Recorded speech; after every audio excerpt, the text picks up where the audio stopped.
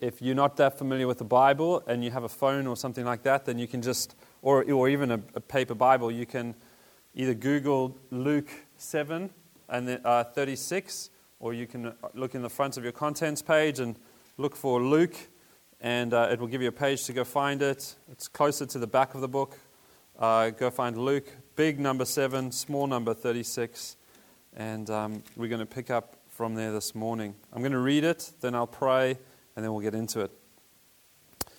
One of the Pharisees asked him, who's Jesus, to eat with him, the Pharisee, and Jesus, surprisingly, went to the Pharisee's house and reclined at table.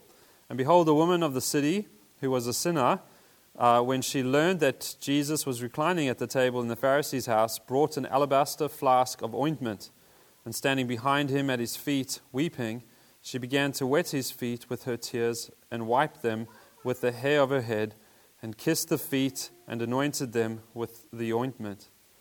Now when the Pharisee who had invited him saw this, he said to himself, if this man were a prophet, he would have known who and what sort of woman this is who is touching him, for she is a sinner. Jesus said to him, Simon, I have something to say to you. And he answered, say it, teacher. A certain moneylender had 2 debtors. One owed about 2 months' wage, and another about 3 years. When they would not pay, he cancelled the debt of both. Now which of them will love him more? Simon answered, the one, I suppose, for whom he cancelled the larger debt.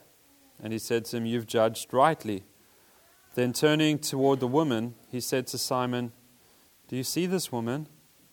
I entered your house. You gave me no water for my feet, but she has wet my feet with her tears and wiped them with her hair. You gave me no kiss, but from the time I came in, she has not ceased to kiss my feet. You did not anoint my head with oil, but she has anointed my feet with ointment. Therefore I tell you, her sins, which are many, are forgiven, for she loved much. But he who is forgiven little, loves little. And he said to her, your sins are forgiven. Then those who were at table with him began to say among themselves, who is this who even forgives sins?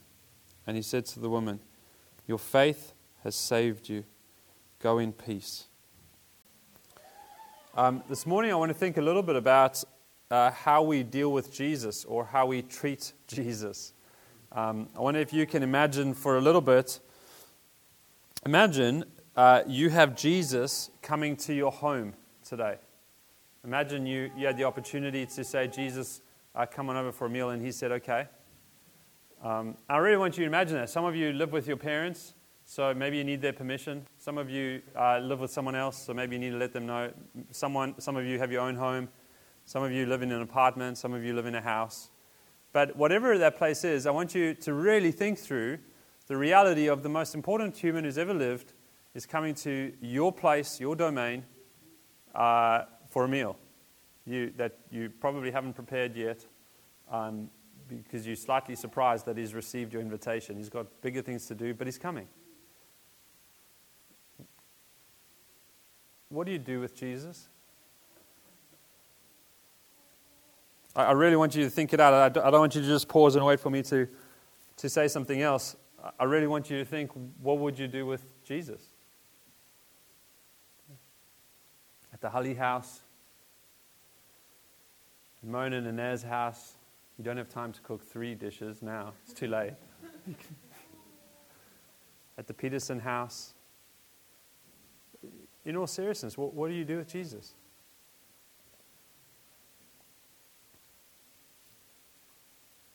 What do you imagine you'd feed him? Do you worry about whether he eats pork or not? Yeah? Does he? I mean, does he? I don't know. Don't risk it, maybe. Does he eat pork? Does he? Where do you seat him? Have you figured it out? Where's he going to sit? How long is he going to stay? Is he going to get in the way of something? What if he says he wants to spend the night? Where does he sleep? Does he sleep in the main room, your room? Do you have to go hide things from him that you'd be embarrassed of him seeing? I mean, just quickly remind yourself it's Jesus. He knows everything already.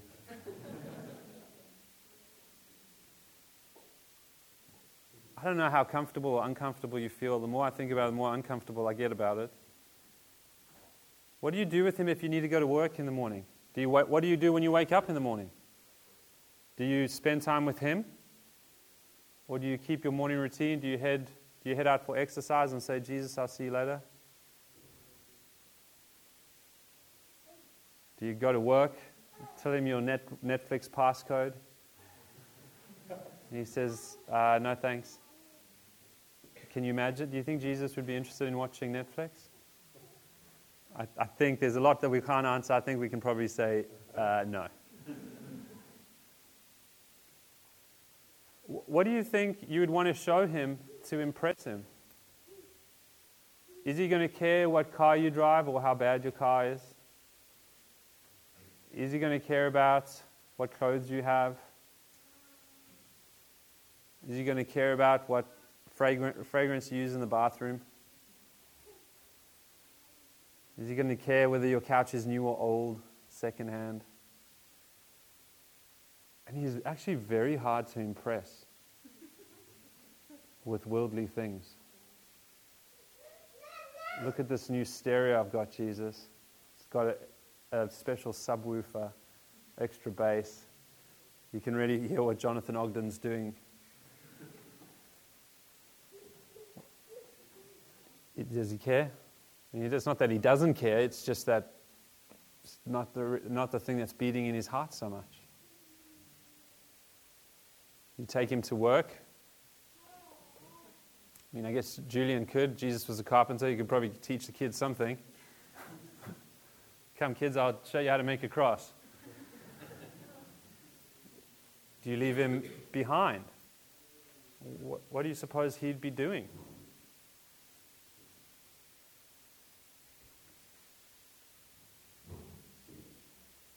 If Jesus is coming to your house, what would you do with him?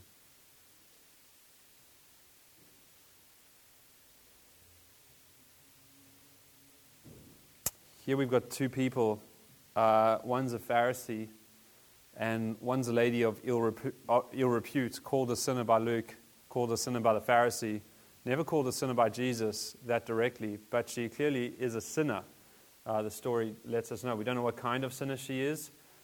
She has famously, in Christian tradition, been called a certain kind of sinner, but no one knows that. It's not clear in the story. We don't know why she's a sinner. We just know she's a sinner. So let's not name it. But think about who in the story is inviting Jesus into their life, or who is hearing Jesus invite them into his life. Isaiah 55 verse 1, he prophesied and said, come, everyone who thirsts, come to the waters. And he has no money, come, buy and eat. Come buy wine and milk without money and without price.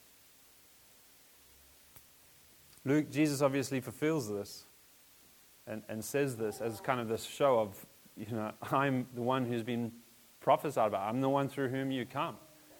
And who's hearing this in the story? We've got the Pharisee on this side, and let's just keep it on this side for today. The Pharisee, and we've got the woman. Someone is inviting Jesus into their life, and someone else is being invited into Jesus' life. Which one is the Pharisee?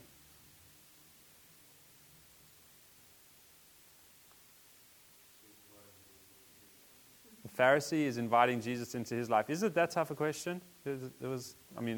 Stan's a very intelligent man.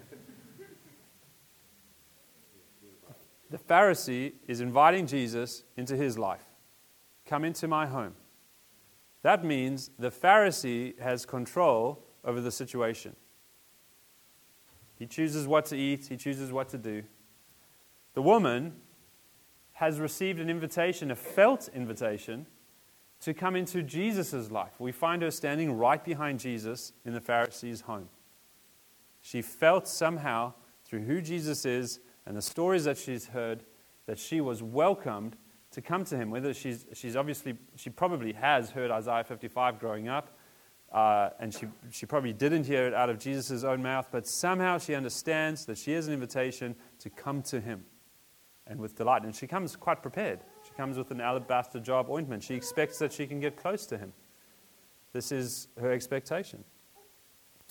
These 3 moments I want to look at this morning with you. One is a wash, and think about how do we welcome Jesus. One is a kiss, and think about how do we relate to Jesus publicly. One is oil, and think about how do we consider Jesus. Verse 38, let's just read it again. We find her, actually I'll just read it. Standing behind him at his feet. So you got to imagine this, because we're sitting at tables, our feet are below the table, so in our culture, she'd have to be sitting under the table at his feet. So it's not happening. He's reclining at table, so he's leaning into the table over here eating, and his feet are going outwards. That's how they're sitting and eating at feasts. There's probably some sort of feast in the schedule, because that's how they do it at feasts. Otherwise, ordinarily, the table would have less people, and you could just sit upright at the table. So he's sitting, reclining, his feet are going backwards. She's standing behind him. She's somehow got close enough in the room, and she's standing behind Jesus, and she's weeping.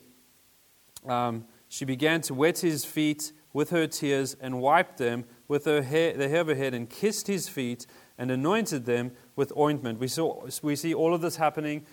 We see her washing, we see her kissing, we see her anointing his feet. We see her washing. She comes close to Jesus. What would have been a normal custom in this tradition is that people are walking around with sandals on dusty roads, sandals if they have a little bit of money, maybe barefoot if they don't, and their feet get dirty, and they arrive at homes, and it would have been a custom to have one of your workers or slaves clean the feet of your guests with water. It's a very low-cost service, and it's just a welcome. Jesus' feet have not been washed. It hasn't happened. So she's looking at his feet. She feels welcomed into his life, and she begins to cry. This isn't what Luke tells us, but this is what I can imagine happening. As she begins to cry, she notices the dust on his feet. She notices that his feet haven't yet been washed. And she decides to wash his feet with her tears. And she goes down on her knees behind him, and she takes her tears and begins to wash off the dirt from his feet. Christian tradition suggests that she made a big scene. But it's very hard to pick up a big scene in this story. It's moving very slowly. She's crying, enough tears to wash feet. That's quite a lot of tears. Then she's drying them with her hair, wiping them. Then she's kissing them. Then she's putting an expensive perfumed oil on them. And Simon, it says when we read it, if you read it again, it's the suggestion of he becomes aware of it. If it's a big scene, it's hard to become aware of something that's kind of taking over the room, right? Everyone knows it's happening. But it's more like, you're at a party and you suddenly realize someone's got, like some food hanging from their face or something. You become aware of it, and then you try to catch their eye, and you're like, and we always get the wrong side of the face, right? So then they go like, no. And then you're like, no, there's food on your face. And then everyone stops and looks at them, and it's over. It's this kind of, he becomes aware of something that someone's doing, and he starts to speak to himself and starts to say, if Jesus was this great prophet, he would know what kind of woman this is. And he starts to undermine Jesus. But this is happening slowly. She's washing his feet. She's drying his feet. She's kissing his feet. She's anointing his feet with oil. Something very wonderful is happening. Why do you wash? Well, you wash feet to common courtesy. As I said there, how do we welcome Jesus? She washes with her tears. She's got this overwhelming well of love that welcomes Jesus from her heart. It's not a bowl of water. She could have gone to another room, got a bowl of water, and started washing his feet. But she's so overcome by being in the presence of Jesus that she just does it with her own tears, her own heart, her own affections for Jesus, welcomes him. You would kiss in that culture as a welcome, as a greeting, as a sign of fellowship. And the scriptures, they greet each other with a holy kiss. We don't do that very much. We've often joked about we should consider just doing like a 5-minute thing at King's Cross to go, what is our way of greeting? Because it can get so awkward. There's huggers, there's kisses, there's handshakers, there's stand, don't touch me's. And it gets like, are we leaning? Are we going sideways? Are we kissing? It can get super awkward and intimate. I often have accidentally kissed people on the neck, which I didn't realize we were kissing, and now I'm too close, so now I kiss, but it's I'm sorry, I wasn't. But your perfume smells nice. Anyway, so she kisses his feet. That's not his cheeks. That means that the sign of fellowship that she's showing is that she reveres him as if a king. That's the kiss you give to a king. Is you fall down at his feet and you kiss them. And she's giving him that sort of sign in front of everyone publicly. To me, this guy is like a king. How do we treat Jesus publicly?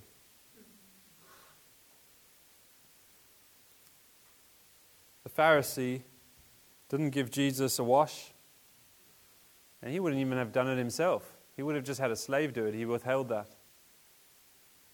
I imagine the slave girl probably came in, as was the custom, with the bowl, and the Pharisee would have somehow intentionally gone, no, not this guy. Not even water. He didn't kiss him, publicly holding him at arm's length. I'm curious about this guy. We're going to ask some questions about him. He's making a big fuss. There's something about him. Some call him a prophet. Let's figure it out. But he's not my guy. Everyone that's watching, I'm not with him. And then she anoints his feet with very expensive oil. Now, in those days, because of the harsh sun, if you considered the person and you had it in your means, and most would, you might give olive oil for their head. You might anoint their head with olive oil because you've been working in this incredibly dry and parched land. And your head is hot, or your skin is hot, and you might anoint them with oil and soothe them. Consider them. Oh, I know how they must be feeling. Let me pour some cheap, readily available olive oil over you. The man doesn't. In other words, Jesus, I don't care how you're feeling or what's going on in your life. I'm not here to soothe you. I'm here to question you. I'm here to put you on trial. She, however, has come in already prepared. She brought the alabaster jar. She already had an intention in mind. All we know is what she was going to do with the alabaster jar. We don't know that she had prepared to wash his feet. She probably hadn't prepared for that. She would have thought he would get a foot wash. We don't know that she would have kissed his feet. She probably, as she comes closer to him, it's like a fire, and the closer you get to it, her heart melts. She knew she was welcomed in his presence, but the closer she gets, the reality of who he is strikes her heart, and she falls down at his feet and kisses them. But what she was always going to do is put her oil upon his feet. She was always going to anoint him. She takes this expensive oil and puts it on the feet that are going to, in an hour's time, get dusty again. At great cost to herself, she soothes the feet of Jesus. I can't help but think of the text that says, beautiful are the feet of those who bring good news. And it's like she's gone, you are the one who satisfies every longing, who welcomes me in, who sees me, who looks beyond my sin and welcomes me into your life. Your feet, you have brought me good news. Beautiful are your feet. Anointed are your feet. Fragrant are your feet. For you've brought me good news. You've brought me into you. Pharisee has invited Jesus into his life. As long as Jesus stays in his place.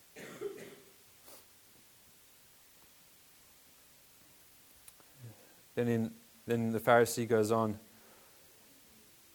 And it's a bit of an ironic story that Luke tells. And Luke's a doctor, so he's quite a smart guy, and he can write, and he writes very well. And we miss a lot of what he's writing because we don't read the Greek. But there's a lot of play on words and all sorts of things. But there's some irony here that he writes about how the Pharisee looks at Jesus and says, if he knew what kind of woman this was and what she's done, he wouldn't allow this to happen. Now, Jesus, he hasn't said it to Jesus, and so he's saying, Jesus is no one special. He's clearly not this prophet that everyone says he is. So it's already on the ranking, okay, so before lunch has even come, Jesus is definitely not the guy, not the prophet. I'm starting to get my evidence. Then Jesus says to him, to kind of show, Simon, I'm more than you thought I was. In other words, remember again, Simon is speaking to himself. It's like a thought going through his head. And then Jesus speaks directly at the thought and goes, Simon, can I say something to you? Yeah, okay, teacher. What do you want to say? Well, Simon, there's two people who have a debt. Neither one of them can pay. The one is a small debt, but they can't pay it. The other is a big debt, and they can't pay it. Someone who doesn't pay their debt goes to jail. There's no rankings of it. You go to jail till you pay your debt. Then they get forgiven of the debt from the moneylender. Moneylenders, that's a surprise, because moneylenders don't forgive debts. Which one do you think will rejoice the most? And there's this kind of read it. It's like, well, I suppose. There's this kind of, whether he's going look, I don't know if this is a trick question, because it seems pretty obvious, or if he realizes, oh gosh, does he know what I was just thinking? Is he aware of what was just going on, and he's kind of protecting himself? Well, I suppose, it's like an okay story. I suppose maybe the one who's been forgiven more. I mean, who knows? But he's not leaning into the story, not fully, not opening his heart fully. He's not breaking down and going, oh, Lord, forgive me. I see what you're saying. But I suppose the one who's forgiven more? He goes, Simon, you're right. You're right, Simon. And then he goes straight to it and he says, Simon, when I came to your house, you didn't wash my feet. But she's washed my feet with the affection of her heart, with her tears.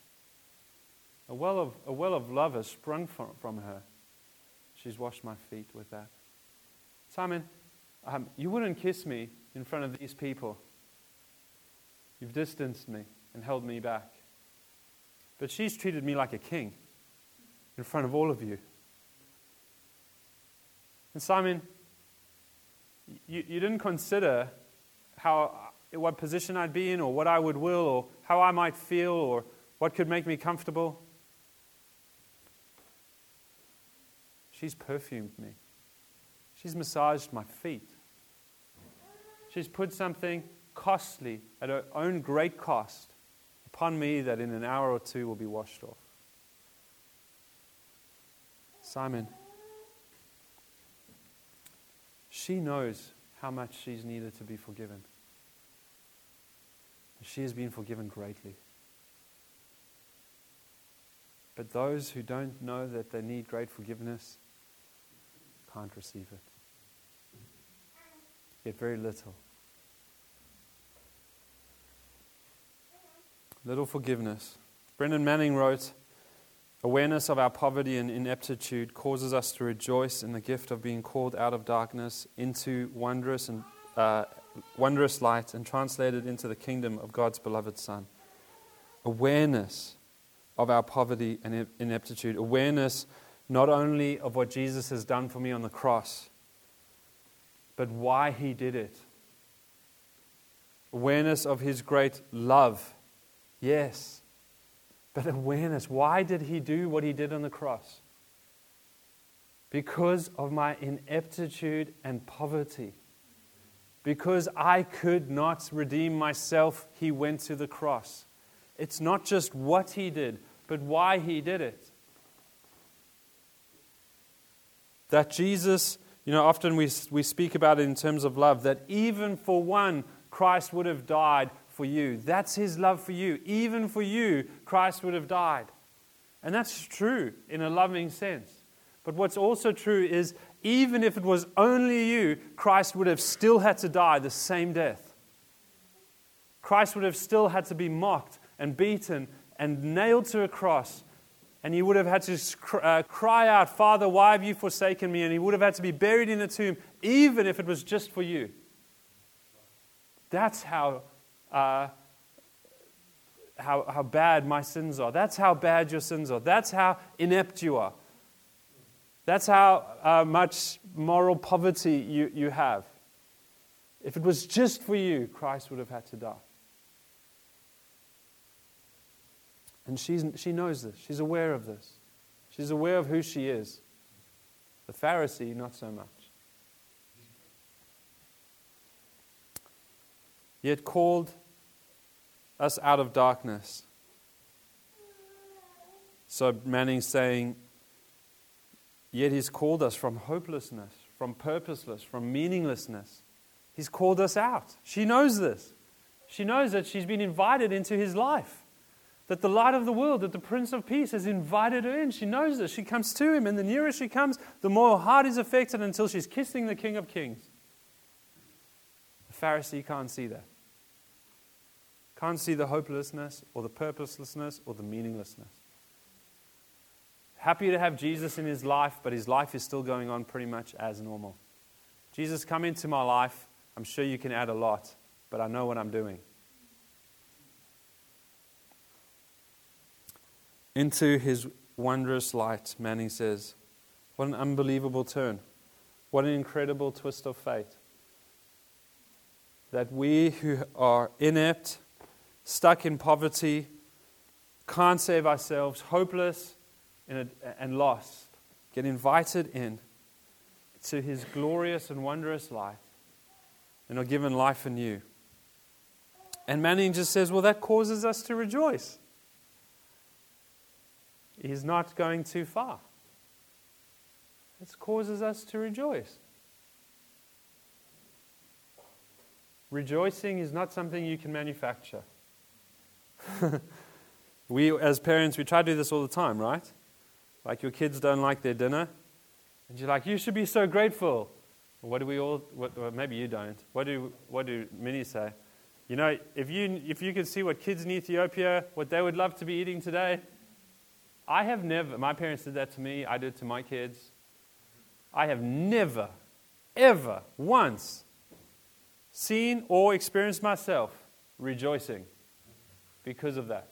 Oh, wow. Thanks, Dad and Mom.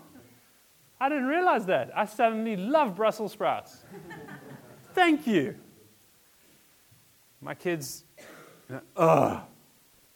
so I guess that means I'm going to have to eat this, right? Yeah, it does. That's like that's not rejoicing. Manning says when you get what Jesus has saved you from, when you get, when you become aware of it, what's natural is rejoicing. Rejoicing occurs.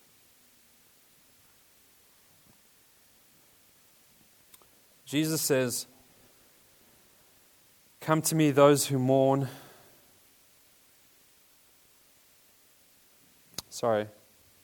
Come to me, those who are worn out by never reaching a standard. Come to me, those who are worn down by expectations and guilt and shame. Come all who are thirsty for righteousness and have nothing to add. Come all who are hungry for righteousness and have nothing to bring. I will give you rest. I will give you what you need at no cost. That's Matthew, Isaiah, and John kind of mixed in together.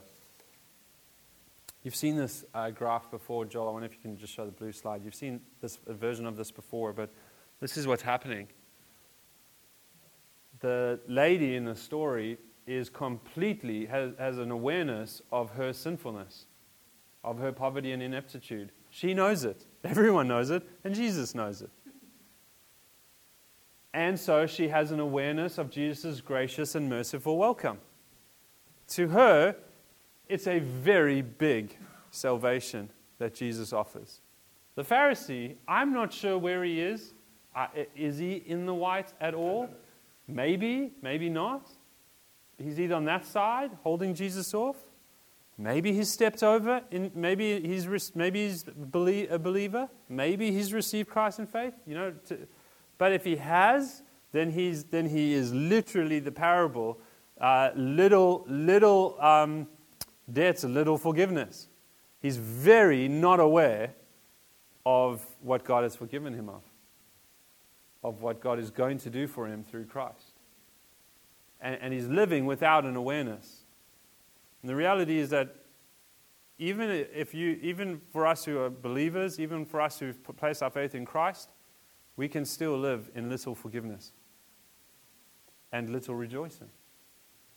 Little forgiveness because there's little awareness of our sin. I know Jesus had to die on the cross for all sins because either collectively the weight of the world's sins, it deserves death, or I know some really bad sinners and they definitely put Jesus on the cross. And I probably needed some of that, but not much of it. Maybe the spit was for me, maybe one of the lashings or a bit of it was for me. I'm not really sure, but not the whole thing. There's a lack of awareness and therefore a lack of the goodness and mercy of God and His invitation. And we still treat Jesus as if we've invited Him into our lives.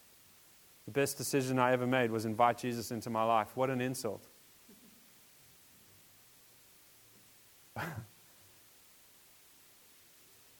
Wow. Best decision I ever made was to invite Jesus into my life. I decided that He could come in. I was wise. I was clever. I made a good investment. Let me tell you about it. I let Him in. And now He's in my house, my heart, my life. He walks with me. He talks with me. Really, it's like Jesus is the best man a friend can ever have. Forgive me for being crass. But He's like my dog. He loves me. He always forgives me. If I've done Him wrong, all I have to do is say, come. Or in a Christian Jesus way, I'm sorry. Jesus is in my life.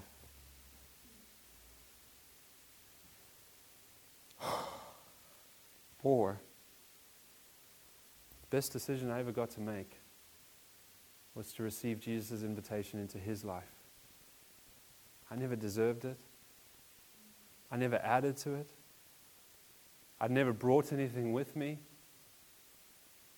And even now, there's nothing about me that could deserve it or attract it, but because of who He is and the love that He has in His heart, He welcomes me into His life and invites me into His presence. And every day He invites me to enjoy His mercy and grace. And every day He invites me to enter into His presence with thanksgiving in my heart.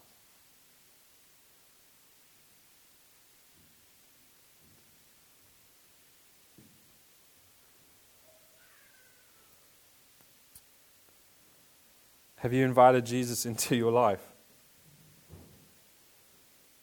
Are you managing Him?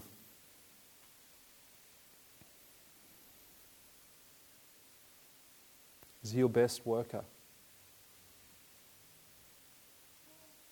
Is He like a dog in the sense that you can treat Him however you want and He'll always be there for you? Are you holding Him off?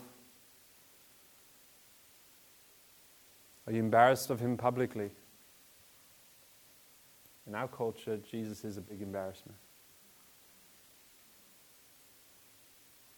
He does not gain you brownie points almost anywhere. If you're in an industry where you can profess to be a Christian and be thought well of, then you are lucky and unique. But how do you feel about Him publicly? How do you consider His will? What are things that you don't do? Because you just know if He was with you, He wouldn't be interested in that.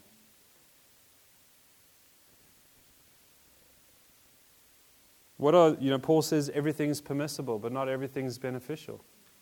What are things that you just decide not to do, not because of law or guilt or shame, but just because Jesus has invited you into his life?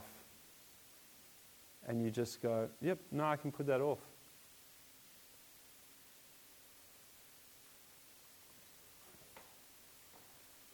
What do you miss out on? What opportunities? What friendships? What memories?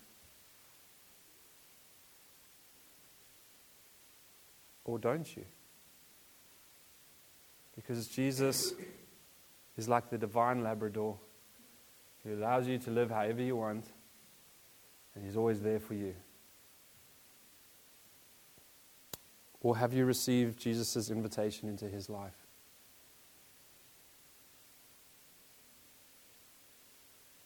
Have you received his grace and his mercy? You know, the other thing is that not only was the woman proud to identify herself with him as her king when he was looking pretty bad in front of important people, but he was happy for her to be identified with him as well. He was happy for her to wash his feet with her tears. That's all she had to bring in that moment. For her to kiss his feet, he never said stop. For her to anoint him, he never said stop. He was happy for her to be identified with him. I don't know any very, very, very famous people. I know some famous people. And I know what it would feel like if we were in a public place. I wish Caleb was here because I would tease him so much right now. Whenever Caleb and I are in public, and Caleb, when he knows someone, I don't know if it's a default or if he does it on purpose, but he introduces me as his pastor almost every time. Hey, John. Hey, this is my pastor. Hey, Mark. This is my friend, John. And every time I shake their hand, I go, it's so nice to meet a friend. I can't wait till Caleb introduces me as his friend one day. And I tease him only because he's actually just trying to give me respect and a moment to be able to engage with this person in a deeper way. He's trying to build me a little stage, get me 2 steps further in the relationship immediately. So I'm just teasing him. But I can imagine walking around with someone that everyone wants to be around and them going, hey, this is my friend, Mark.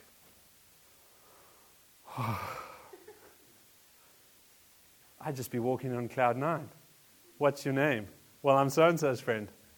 Yeah, no, but what's your name? Well, my name's incidental. I'm the man's friend.